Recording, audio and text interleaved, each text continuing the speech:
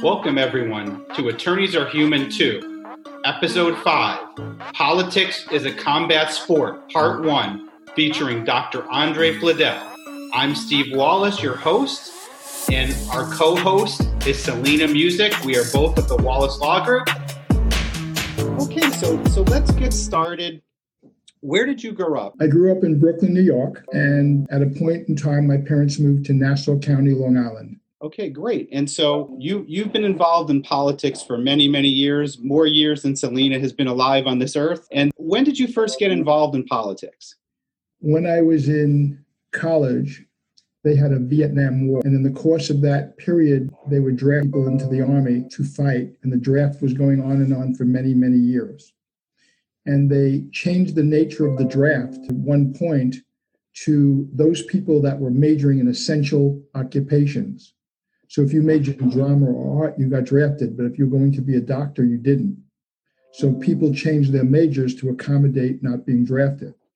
Then they changed it again. So if you were in the top half of your class, you wouldn't be drafted, but the bottom half would be drafted. So we changed majors again. So we take the easier courses. And it became so convoluted that the kids in college in those days were drawn into a political movement to try to end the war, not be drafted, and to, at the end of the day. Excellent. So after college, you decided to become a chiropractor. Can you tell us, why you decided to become a chiropractor? Yes. My father said I either had to get a job or go to school, and getting a job seemed to be the worst option. My family said that you become a doctor or a lawyer because that's what your choices were. And it sounds like my family too. Right. Well, I took the latter, lawyer. Exactly. And if you have no personality, you could become an accountant, apparently. But my parents said either you go to school or get a job, and it seemed like going to school would be easier. And there was a chiropractic school in Glen Cove in Nassau County. So I went to that school and became a chiropractor with no real thought of ever doing that. Okay. And then after chiropractic school, did you move to Florida? Yes, I did move to Florida. I wanted to go to another school for another 3 years, but apparently that wasn't an option I was afforded. And I actually found out they wanted me to go out and actually do something real. So I went to Florida and set up in Delray Chiropractic Center in the 1970s and became a chiropractor for about 35 years. Okay, so I moved to South Florida in 2002. Celena moved here 3 or 4 years ago. So can you tell us about South Florida in the 70s? I'm thinking surfboards, ocean, a lot of open space, bell bottoms. You want to think of it a little bit differently. Palm Beach County particularly was essentially an agricultural county with not a lot of Northerners, and Northerners considered Yankees, and the Yankee Confederate mindset existed. In a city like Delray, for example, when I moved to it in the 1978, 1977, the chief of police openly didn't particularly care for blacks or Jews. It was very clear. The Jews weren't welcome in restaurants. The blacks weren't really welcome to be east of Swinton in the downtown area at nighttime. They were escorted out. In the 1980s, there were protests by the African Americans on the beach, blocking the ways to the beach. I mean, it was the South. I wasn't aware of any Jew or black that had ever been elected in Palm Beach County countywide, and I don't believe there were any. It was a very different kind of place. It was west of the 90 area. They were developing all these new projects, these HOAs, these Kings Point, these large Century Village. And for our listeners, when we're talking about HOAs and Kings Points and Century Village, we're talking about condominium complex and homeowner associations. Yes, and they were coming in by the thousands, and they were advertising for people to be moving from the Northeast, particularly at that time. So from New York, New Jersey, and Baltimore, Massachusetts, people were coming in thousands. We had in the population farmers, Southerners, and good old boy, and all of a sudden in these areas, 8,000 people from the north would move in one development, and 4,000 in another, and the population shifted dramatically. So that was the way the place was starting to change. Original people who were the farmers resented what was happening.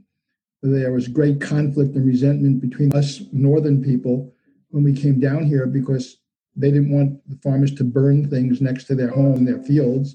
They didn't want the farmers carrying guns. They didn't want the dogs to be free on leashes. They didn't want them pulling on the side of the road and drinking beer. So this population that moved here started regulating the people who lived here, and it even further offended them that the new people were governing and taking the rules and regulations of their social existence, and we were changing it in a very rapid pace. It made for really a very big resentment between we who moved here versus the people who originally occupied this land. So, Prince, I've known you at least 10 years, and one of the things that I admire greatly about you, not only your quick-witted mind, your funny jokes, but you're a coalition builder. And so can you take us back to that time frame when there was a lot of strife between the folks that have been here for a very long time and then the new quote-unquote Yankees? Yeah. I know you were at the forefront on building coalition amongst the different parties. And could you go and elaborate a little bit on that? Yes. We had formed a bunch of organizations. These were before there were COBRA and before West Boca Community Council, before Delray Alliance, before these large, big umbrellas existed. There were these little organizations representing maybe just Kings Point, maybe a Democratic club. There was only one called the Atlantic Democratic Club. What we did was we organized all these developments. We organized the leaders, the presidents of these HOAs, so they function as a unit, so we could have a singularity in voice, so we could at least negotiate, with some authority. We met with a man named Billy Bowman. Bowman is the key farmer who created the alliance we called Condos and Cowboys, and that's what it was called. If you look at a magazine cover, you'll see there's a picture of the farmers and us standing in front of cows in front of a barn when the alliance was formed. The Palm Beach County Farm Bureau, what later became the Rangeline Coalition, which is all the old-time farmers, started meeting with we of the condominiums of the HO, and we started developing a relationship that was extraordinary. We looked after their interests, and we were more sensitive to what they want, and they provide extraordinary amounts of funding and money for the candidates that we chose to run for office. So they became our funding for candidates that we were about to run for county commission, state house, Senate, and the money was extraordinary, and we provided protection for the interests that they had as farmers. A lot of us had never been on a farm, including me. And so we were out there learning about how cows produce milk and how crops grow and about the temperature and the nature of water and the effect on crops. And they were learning about what we were as urban city dwellers, what we thought. So, as someone who had a Seder in my home for Passover, I'd have the farmers in my house having a Seder, which was news. Billy Bowman was bar mitzvahed ultimately, with all the farmers present. He didn't know what a bar mitzvah was. He actually thought it was a bris. Well, luckily he was happy it wasn't a bris. Let's just say that. He was concerned. And the relationship between farmers and the Condos and Cowboys flourished. So it became an even stronger alliance because we had then the umbrella organizations which developed. Fran Reich started in 19 with the West Boca Community Council, and I was there with her on that. And Frank Bierman started with the Delray Alliance in the 1990s. Richard Carrington, Ken Sandin, and Al Miller and myself started COBRA back in the 1980s. So now we had all these umbrella groups growing, which had large populations, and we had the farmers and agricultural people with us. We formed the Voters Coalition, the Women's Coalition, the Kings Point Democratic Club, the Century Democratic Club.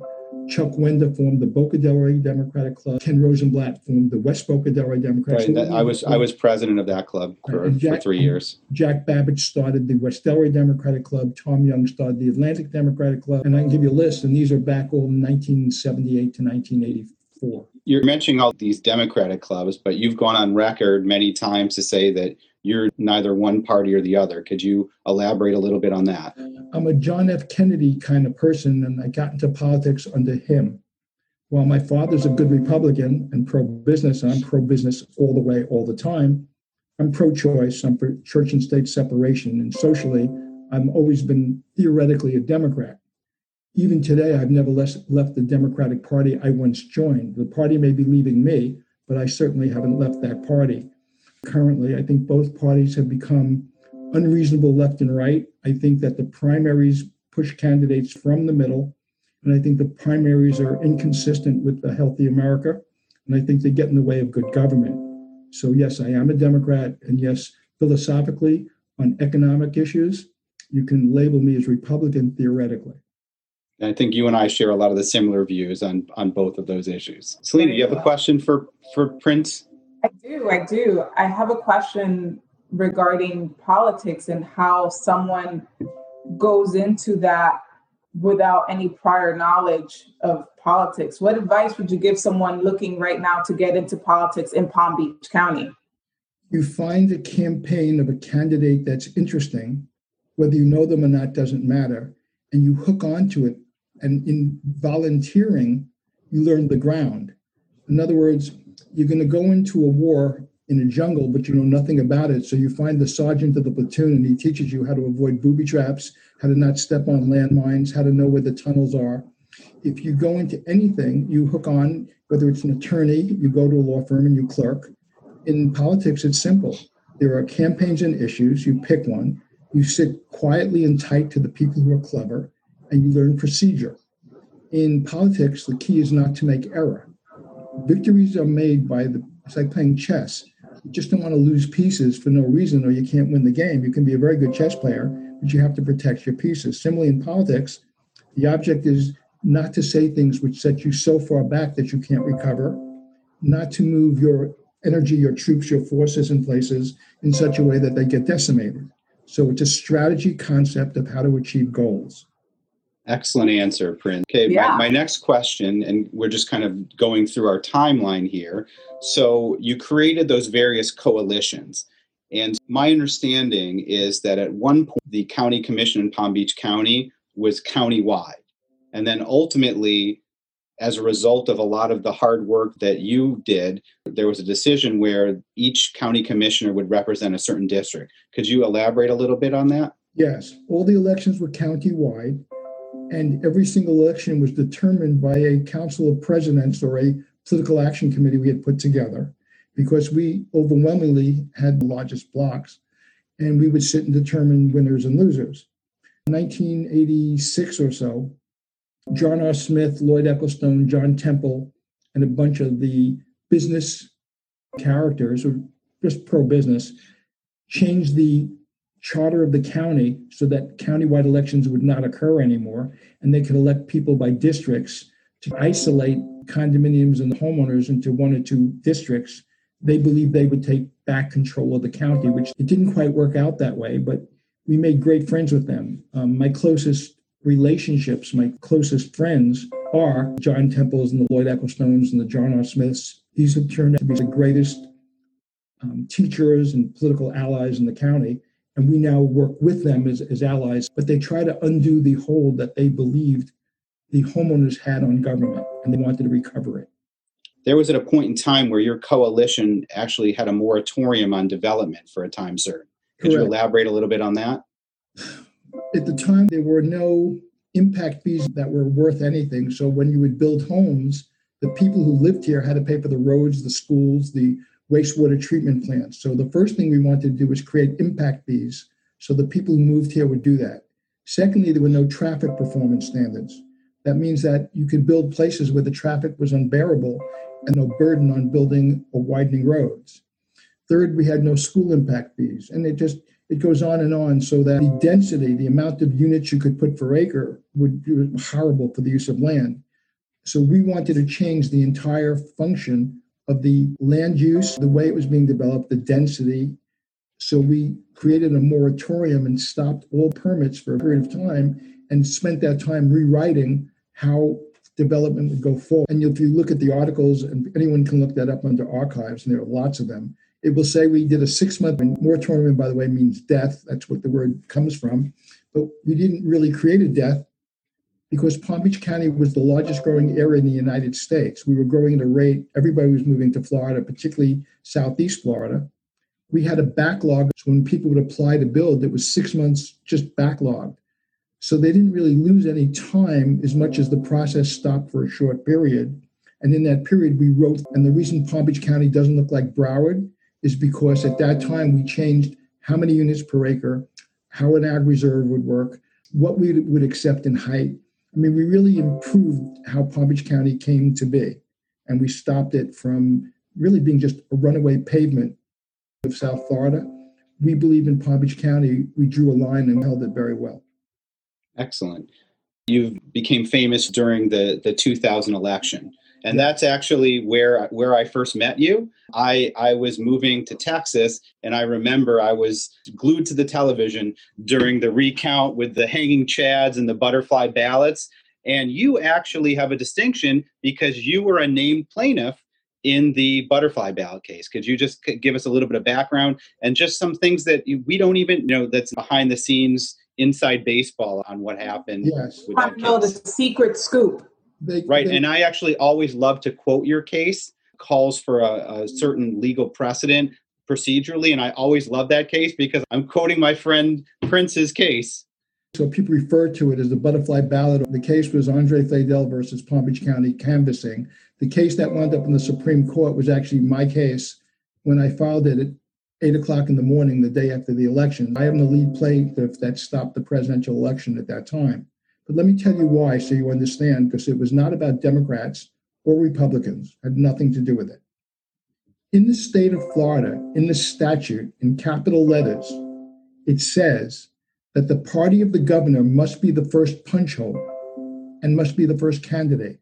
So when every human being in this county or this state goes to vote, always today, the Republican has to be the first name, must be the first name. And the party getting the second amount of votes for governor, which is the Democratic Party, had to be the second punch hole or marking. So when you go to vote for State House, when you go to vote for Senate, whatever you do, you may not realize it, but the Republican name is always first and the Democrat is always second. That's number one. That's statutory. Number two, the name must be on the left and the marking point, whether it be punched, must be on the right. Every time you vote in our statutes, not once, it explains it 5 different ways. The name must be on the left and the mark must be on the right. Those are statute requirements. The people who are the oldest and the people who don't see that well, the one thing they know, they all vote all the time and they know the statute. If you hit the first hole, it's got to be a Republican and the second had to be a Democrat. On that one page, on that one ballot, in that one election, that statute was violated on both of those positions. The second hole was not the Democrat. The second hole was not on the right. The second hole was on the left coming from another page. So you say, well, why didn't they be more careful? Because I can vote when I'm blind. I don't have to even read it. The names came from both sides. It wouldn't have even occurred to me. In Century Village, there were 286 people who voted 16 times for Democrats on that ballot. And on the President of the United States voted for Pat Buchanan instead of Joe Lieberman for vice president. So a unique process occurred in Palm Beach County, only in this county, only on that page, only in that election, because the statute was violated and the ballot was sent in a way they had never done before. People hit the second punch hole in every single thing they voted for that day. And on this one topic called president, it led them to the wrong punch hole. Thirdly, the directions and the instructions on how to perform the ballot were never changed. So when you got the instruction to the ballot walking in the poll, it said, hit the punch hole to the right of the name. There was no punch hole to the right of Pat Buchanan. The punch hole was to the left, but they never changed the instruction. I filed a lawsuit saying that the ballot was non-compliant with Florida statute. That's it. And as a result, what could you just walk through our listeners that aren't familiar with the end result of the case? Can you let us know what happened? The Supreme Court ruled there was insufficient non-compliance for the remedy sought. What that means is, and I spoke to the justices afterwards who I know, that... Is this the Florida Supreme Court or the U.S. Supreme Court? This is started in Florida Supreme Court. Okay. What they said was, they agreed that there wasn't compliance with statute. The remedy of a revote was different people might have been available, the weather might be different candidates might have different money, that the circumstance of that election and the Constitution does not provide for a remedy. They said that there was insufficient noncompliance, accepting that the statute was violated, for the remedy sought, which means what we asked for just simply was not achievable. When the United States Supreme Court stops the recount at some point and declares a president, it's because in the end, the Supreme Courts on both levels decided that the remedy just simply didn't exist. Okay, great. So Celena and I are going to ask you one more question each, and then we're going to go to our lightning round, which is this or that without any thinking. And that'll conclude part one. But I want our listeners to be aware that we are going to have a part two of Politics as a Combat Sport to you listeners. Celena, do you want to ask your last question? Yeah, I would want to know, what do you think about this mask situation going on, and if it should be federally mandated? Okay. First, you have to look at the nature of virus and corona and COVID. We know that it's called corona because of the shape of the virus. We know it's called COVID-19 because it was discovered in 2019. We know that MERS and SARS were viruses of a similar form. We know the virus is caused by something called zoonosis. Zoonosis is a virus from another species. We know that once the virus goes from one species to another, the second species has a different, less sensitive ability to resist the virus. In other words, within the species, our species, we get mumps and measles and chickenpox, and we can get immunities and we deal with them, but we've never dealt with this particular virus. It didn't come from the human species initially. We know that viruses are the only organism that can't reproduce without a host cell. We know that viruses, like in computers, create something called transcription. They get into the human cell and they mutate the DNA. We know that when they mutate the DNA, the cell becomes the new uterus. It becomes the new birthplace of the two new virus cells, and then they go to the next cells. We know that the human cell produces a protein, RNA elase, and that protein becomes the blocker of the virus transcription. We know that interferon is the substance which in the human body causes the protein to be formed. So we know a lot about viruses. We know how they work. We know about this virus. The fact is the virus has been handled wrong from the beginning. In the last virus similar, whether you go to the Hong Kong flu or the Asian flu or the bird flu or the swine flu, and we can give you a lot of them, the average life expectancy in 1990 and 1980s was 68.9, 69. The life expectancy of a human being today is 78. The death rate in the age limit from 68 to 78 is at 18%, let's say. That age group didn't exist theoretically, or the human average death was at 68. So everybody alive at 78 are the ones that are dying more rapidly or more frequently. Now, why would that be? Because we're keeping people alive through medication, through transplants, we have people with secondary conditions that normally would never have existed 30 years ago. So the first thing to remember about the virus is, in other years, before computers, before CNN, before social media, this would have been considered flu season. It's not flu season because we see it coming, because we have communication and technology that allow us to project something which in 1980 would never have been projected. It simply would have been a deadly flu. In this situation, the government started reacting to social media and television and news media, which loves to glorify all this. As a matter of fact, if you turn on CNN, you'd think it was a telethon, and they've got numbers of how many people died yet last week, and they graph it, and they're so excited when the number gets beat. This week, 10,000 people died in Florida, or whatever. That's why I don't watch the news. Right. So what you have is a massive distortion of what's really going on. They project there's going to be 80,000 deaths, then it was 140,000 deaths, then it was 120,000 deaths. First of all, they're projecting things. They have no idea what they're projecting. They're projecting them because they're forced into having to come up with answers they should never have even tried to guess to. So the projections have been inconsistent and inaccurate on every level from every agency. The states, each state have approached this differently. Some closed down, some didn't close down. The North would blame the South. New York would blame Florida. Florida would blame California. What we do know is viruses are not going to be stopped. It's only a question of when the virus gets through the population, which it's going to do, with or without anybody.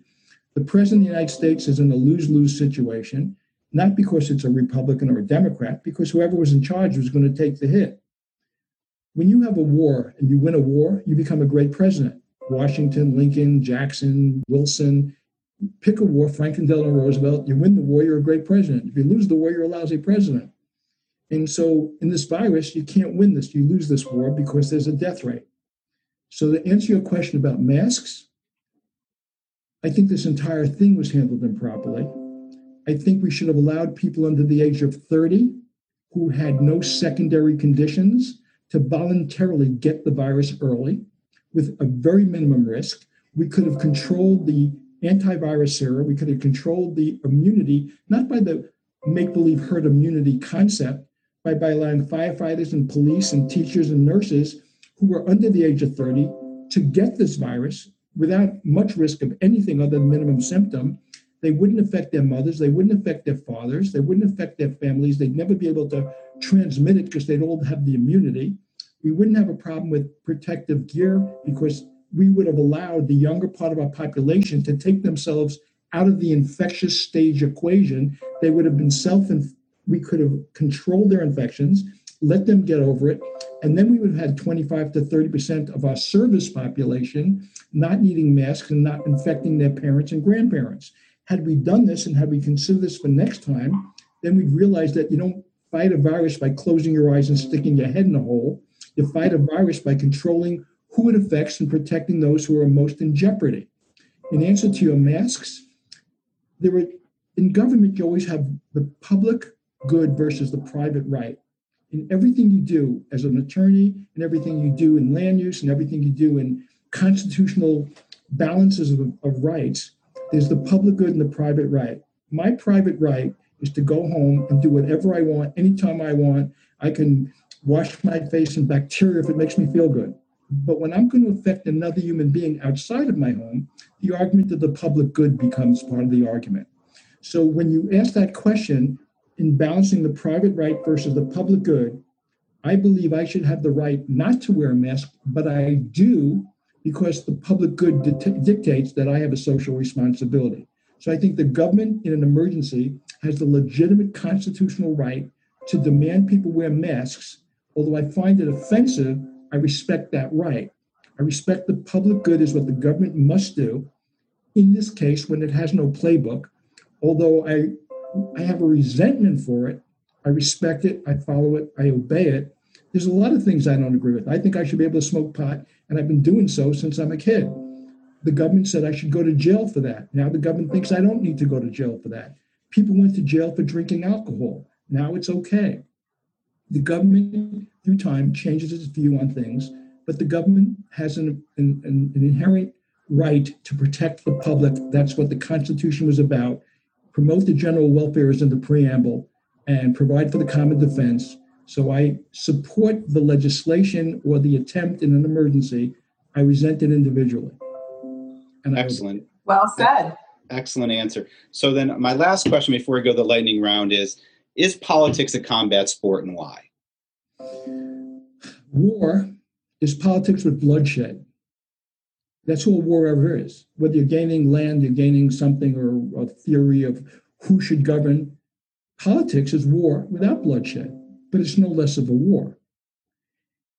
If I have, and I was in college and we had a Vietnam War and we were being drafted, someone was taking my mother and father's child and saying, you have to go kill somebody around the world.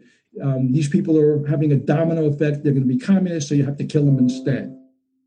So someone's saying to me that I have to die because someone made a political decision that I have to be sacrificed to protect the nation, provide for the common defense, and I have to do this by going around the world in some jungle and killing people, or they kill me. So if I'm now working a campaign in Palm Beach County and a person running has children and has a family, and in the course of this campaign, that family gets harmed, well, if that person gets elected, he's going to say whether my son is going to go to jail for smoking pot or not.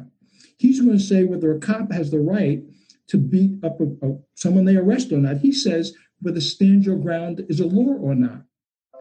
If I think that person running for office is going to harm my children, is going to harm my family, then harming his is perfectly justifiable to stop him before he gets to the place where he will inevitably harm my family.